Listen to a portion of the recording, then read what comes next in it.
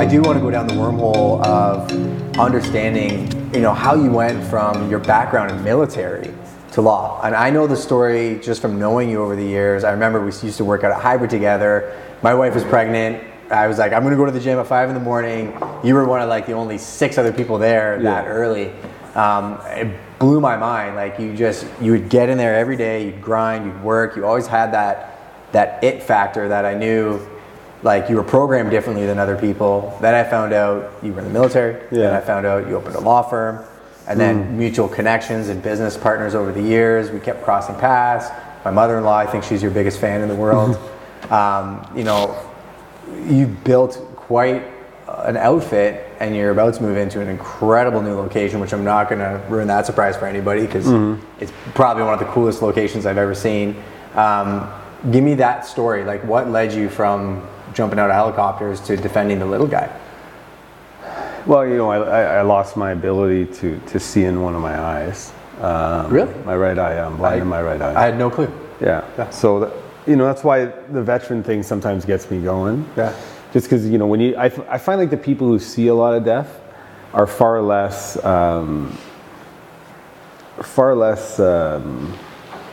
eager to just treat war like it's a tool for patriotism. Yeah.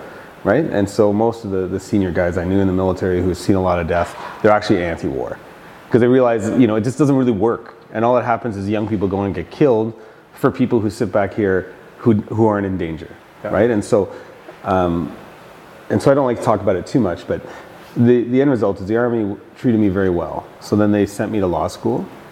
And I think the Canadian military treats veterans amazing. And don't let anybody tell you differently. Then I went to law school, and I was paid to go to law school. Cool. And then I wanted to continue kind of on that white hat job. So I felt I was a Canadian peacekeeper, went in some war zones. I felt like I was out there. Back then, it felt like I was part of a Canadian. The military training is unbelievably tough to get in some of the units we're in. But then you become, and this has kind of captured my view of being tough is not being a bully. Not name calling. Being tough is just quietly protecting the small people. And I like that about my history in the military, is that we would go somewhere to help people, right? And if there were bad actors there, we could take them out. And we did when it was necessary. But then we didn't thump our chest and say, look at us, we're so tough, celebrate the military. It was cool. So when I went to law school, I ended up helping a bunch of people in law school because I was older, because law is dysfunctional. It creates dysfunctional human beings. It's scarcity driven. Everybody is terrified. The business of law. The law school is the single most unhealthy organization I've ever seen. Oh, wow. Now everybody wants to be a lawyer, but because it creates full scarcity. Everybody is competing. Everybody thinks they won't get a job. There's only so many pieces. Everybody is made to feel like they'll never be successful. And it just creates, you have high intelligence people fighting for this, and it just makes them, they put the right stuff, the wrong stuff in the front. And they forget. They value the wrong things. Yeah, they want to get recognized. They want to get the job. They want to get this. And I'm just like, look, when you get a legal education, it's like giving me, a sniper rifle. Now I have something that I can do a lot of damage or good with, right? Especially so up here. You give somebody a law degree, you can go do a lot of good, or you can go do a lot of damage. Mm-hmm. Most of them, but because the big firms sponsor the law schools for the most part, they've got everybody churning towards success as being in a big firm, making good money, right? And it's so I enjoyed the law school experience, but then I thought if I became a Crown attorney, I could kind of, similar to the military, I could be doing good for people, putting bad guys away, wearing the white Lone Ranger hat. What's the definition of a Crown attorney for our audience? It's like a district attorney in the U.S., a prosecutor. Yeah, okay. Like a prosecutor. So you're hired by the Ontario government to kind of put the bad guys away. And so I went into that environment. I was well suited for it. My background, I had some psychological operations training, information warfare, strategic training. I briefed, government officials and prime ministers. So I could speak. And the military, you kind of get forged in fire and you come out tougher and you don't get phased. So I remember the first time when I was a young articling student with the Crown attorney trying to do a trial, the judge was yelling at me and the judge is like, Mr. Miller, you don't seem to be reacting to me yelling at you. And I'm like, Your Honor, you're just a guy sitting on a chair, you're not shooting at me. Right? And we're going to be okay. Yeah. He pulled me in after. He's like, I love that you talk to me like that. He goes, all these lawyers are so weak. Yeah. And I'm like, but I was just... What's the worst that's going to happen right now? Yeah. And I'm not going to apologize for for trying to do something right. Yeah. You know, like if I'm unprepared or if I'm doing something for the wrong reasons, then I can be embarrassed, but I'm never going to be, you know. So I like that dynamic, but then as a Crown for a while, it became a bit bureaucratic and political. Yeah. It was too disorganized to be political. It was just, the Canadian system is far fairer than the US. It's amazing because they're not elected. Okay. The last thing you want to do is have your prosecutors elected. We can go down that wormhole on That's a another different episode, one, which yeah. we will. But it was like being in a grocery line. Yeah. Like your advancement was just, are you lucky to be in the right You're line? not the best guy. Yeah. Excuse me. It wasn't a meritocracy. And then I quickly realized that I was just putting a lot of people in jail because their lawyers sucked. Yeah.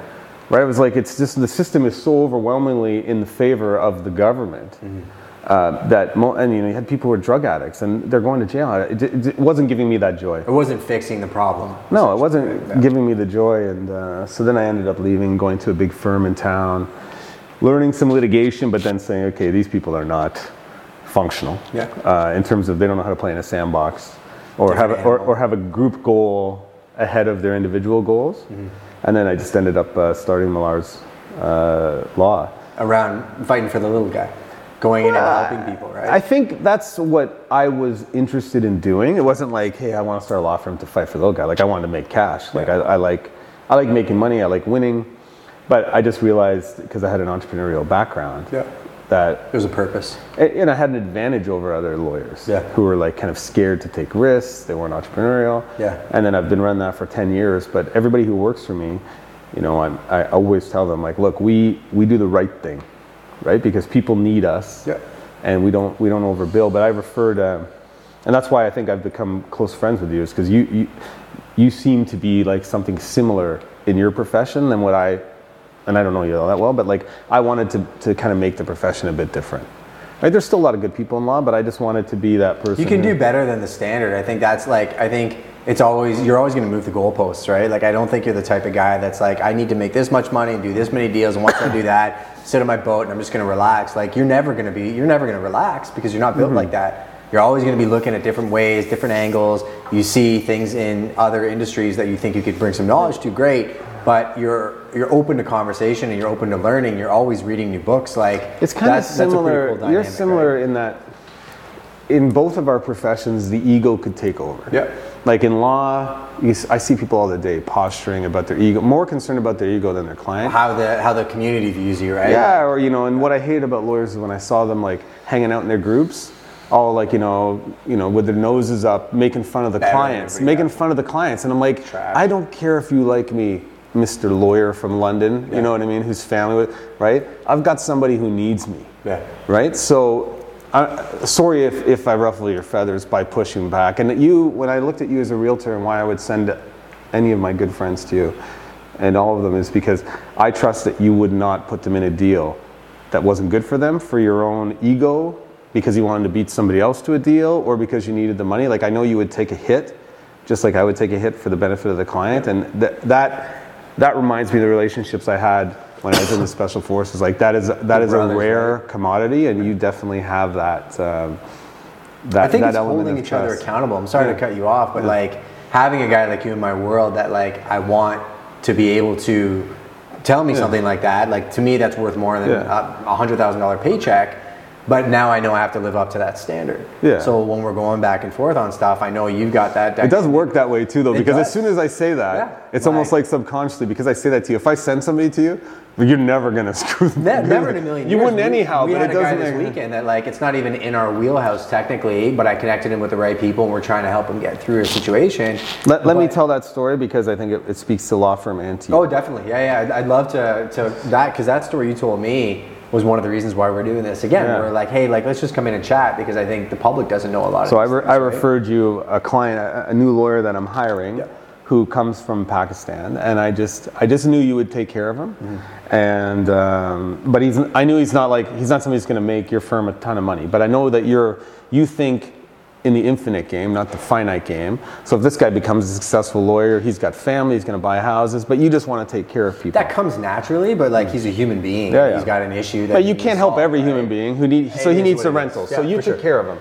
But this guy came to me looking for a job, and we're expanding our divorce family law department, and I interviewed a bunch of these people who thought they were geniuses, and but I didn't get a sense from them that they cared about the actual clients who are in divorce law. You're very susceptible to having a lawyer spin you up to get more angry, because the more angrier you are, the more money you'll pay, right? So with my psychological operations training, if somebody came in and their spouse had cheated on them, I could get that person so angry they'd sell everything to give to it, but it's not in their interest.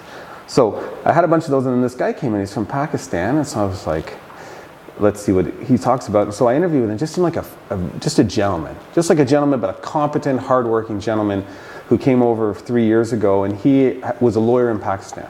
And maybe your listeners don't know, but in Pakistan and India, their working language is English.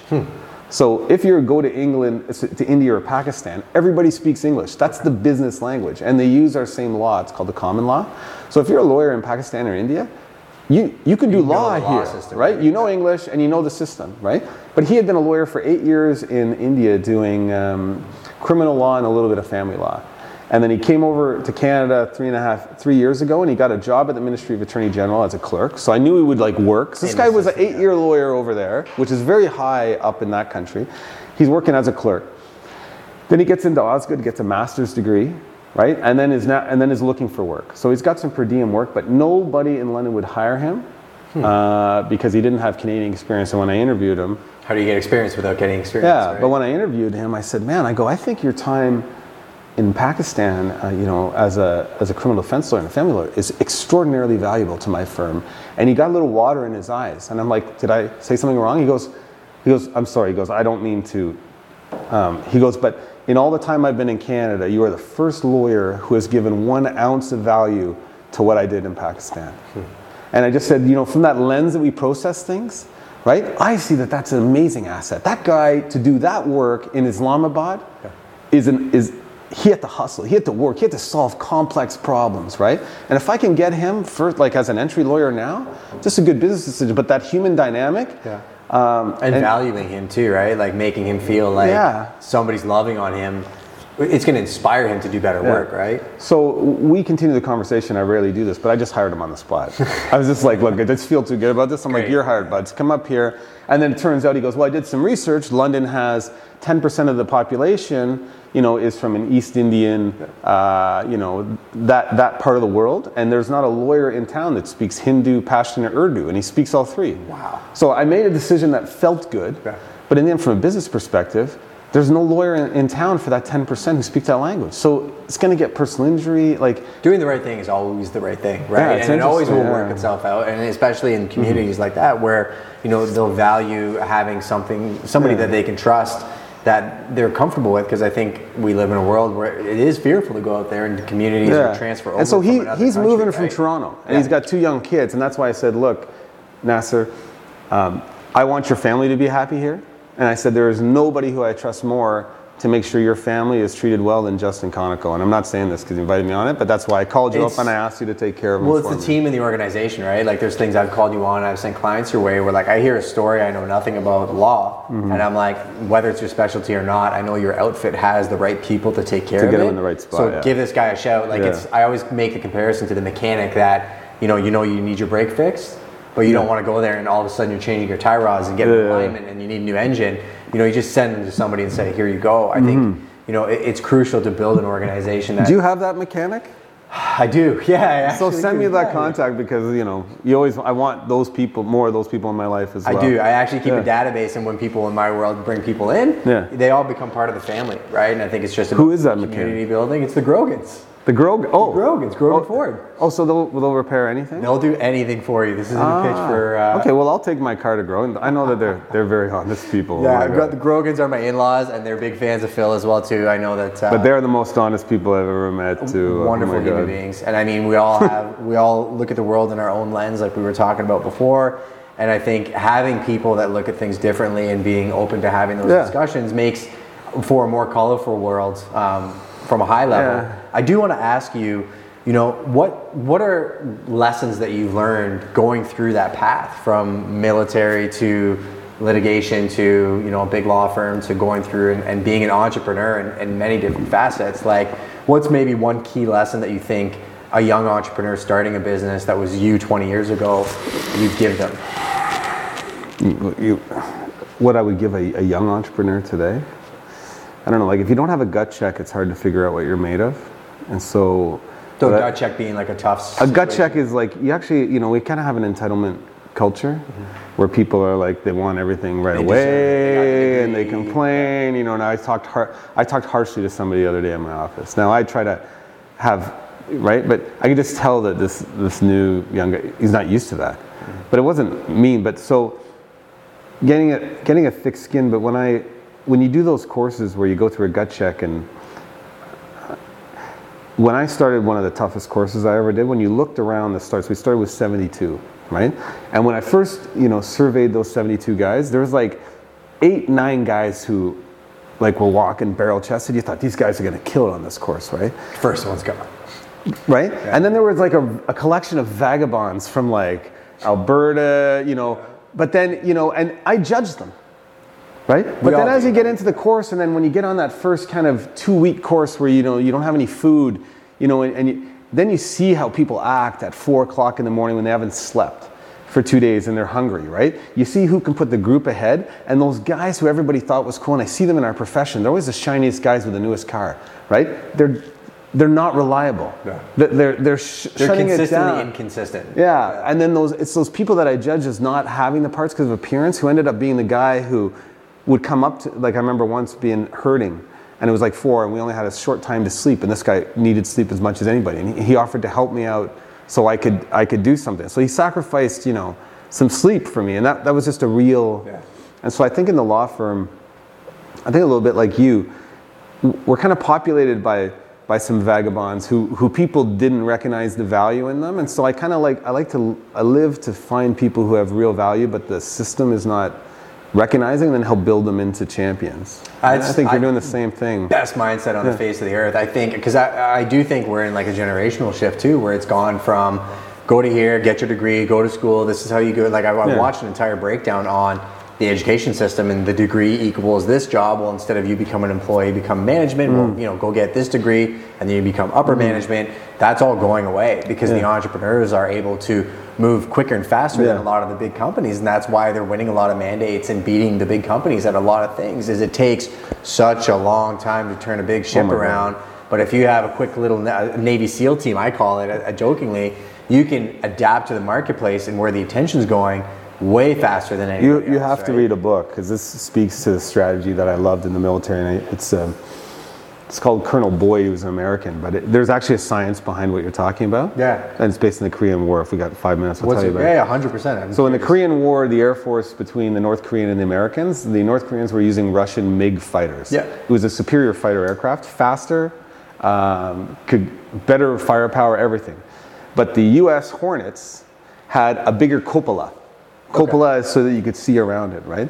And so this Colonel Boyd saw that the American fighters were killing the Russian fighters, right? Even though they had far superior, but it was because of what it's called the decision action cycle.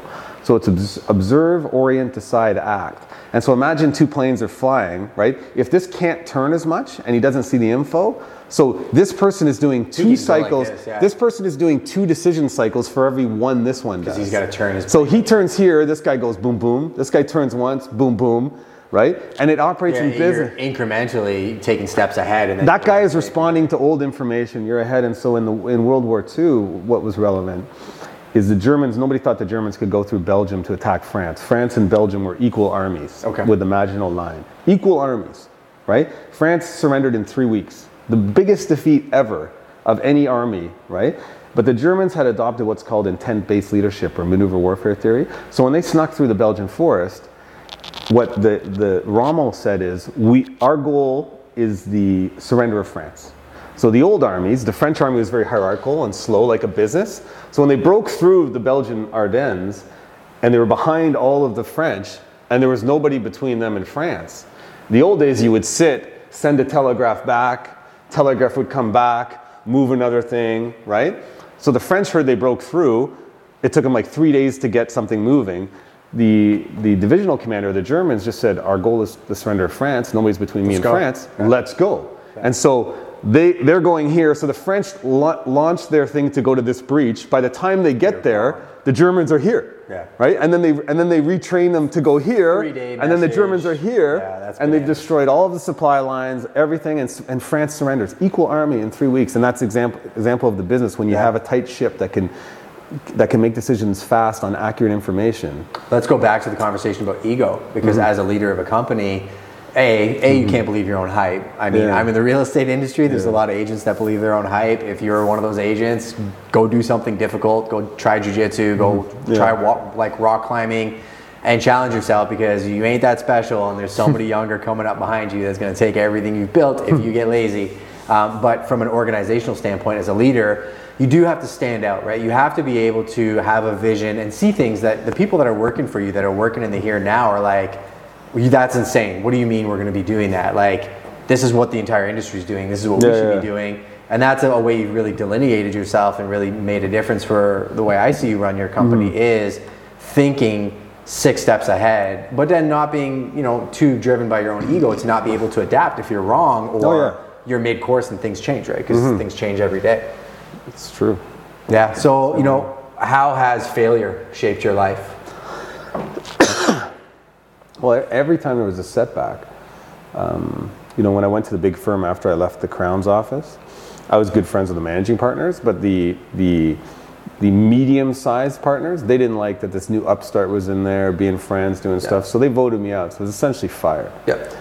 And then I thought, this sucks, right? Everybody's going to pay attention. It's going to shock the world. Right, but then that led me to start the firm. So really, all of the good achievements come from those setbacks, right? And if you can't, I don't want to be cliche. Everybody says, well, you got to keep failing, but you learn way more from a failure than from a success. But as long as you're failing for the right reason, failing forward. But if you're just failing, trying to do the right thing, like I've lost big trials, right? And I took risks, you know what I mean? But I knew I can go to sleep knowing it was for the right thing. And if you stand, that's the thing, right? Is you think you can get caught in your own world thinking of something as a failure when it's the best thing to ever happen. Yeah. When we've both done it, I know you've turned down business and I've walked away from business that some agents would call me crazy for. And at the end of the day, if it doesn't line up with where I see things going, it's going to hamper you. It's going to tie your hands, where sometimes you make a hard decision on a file that you're like, it'd be great to take this from a monetary value perspective. It doesn't line up with who I am. You use a burden lifted off your back, right? Or you feel like you walk with a lighter step. To go back to young entrepreneur, they're very worried about perception. Yeah. And liberty is when you stop caring what other people think. It's true. Right? So, they're worried about failure just because they're embarrassed. Right? Just stop worrying about it. Nobody cares. Just get on with it. Nobody's paying attention. They're too busy on TikTok or Snapchat to care what you're doing in your life. Yeah, just keep moving forward. Because we're friends and we keep in touch, but at the same time, time goes by really quickly. If 3 or 4 weeks go by, we catch up. I just saw you on Saturday at the event, which I was super thankful that you showed up, and it's fun to be in that dynamic, but time goes by very quickly. Are we going to finish this podcast with a TikTok video? We can if you want. I haven't got to use TikTok, but I can do, Despacito if you like, or... Have you heard that TikTok's owned by a company in China? China, yeah. The dynamic behind that, what's your opinion on China on the world stage right now? They're an empire that thinks 20 years down the road, while Western society thinks 6 months to 12 months. It's pretty clear that that's what they're doing, right? But now, as they are becoming modernized and raising the standard of living, things change too, so they can't keep up what they were. Yeah. So, they're not necessarily the enemy, they're just going to act in their own interest. I think people need to have different lenses too, because there's human beings on the other side of that, right? Yeah. I think it comes down to the individual and really, pouring yourself into or opening up your eyes beyond the lens that you tend to look at the world. Do I think we should be able to make a factory here with robotics cheaper than having it made in China by cheap labor and then shipped over? I think good companies can find ways to do things here, but it doesn't mean that we're going to have a manufacturing base like we did in the past, because robotics are going to do it all. The world needs to open up their eyes that industries are changing, right? Thinking that things are always going to be the way they once were. I truly believe people are very resilient, and they'll adapt and they'll find different things. If all of a sudden the autonomous trucks take over and take over that industry, well, those people still have value and they have skills in other things. Maybe the guy's a bow hunter and he goes down that rabbit hole and becomes something that he actually loves doing. But that's the challenge. I think that's why Andrew Yang was talking about that. That was a good breakdown. That's the biggest employer in the United States. So you got like a 50-year-old truck driver. They're not the most malleable. Some will find it, but there will be some casualties of that. There will be. And that's why they said autonomous trucks. Then they said telecenters or call centers are the next after that, and voice recognition software is going right down that alley, right? But I want to wrap this up. I want to bring some value to you guys. You know, what can I do to add value to you, or what can my audience do as an action item to kind of expose themselves to your world and your knowledge, because you guys have some great expertise. Where can they go to see all your content? So millarslaw.com is our website, and you know, I'm not shy about saying that we have the most Google reviews of any law firm in Southwestern Ontario. 5 stars, and those are from clients, so that's something I'm very proud of.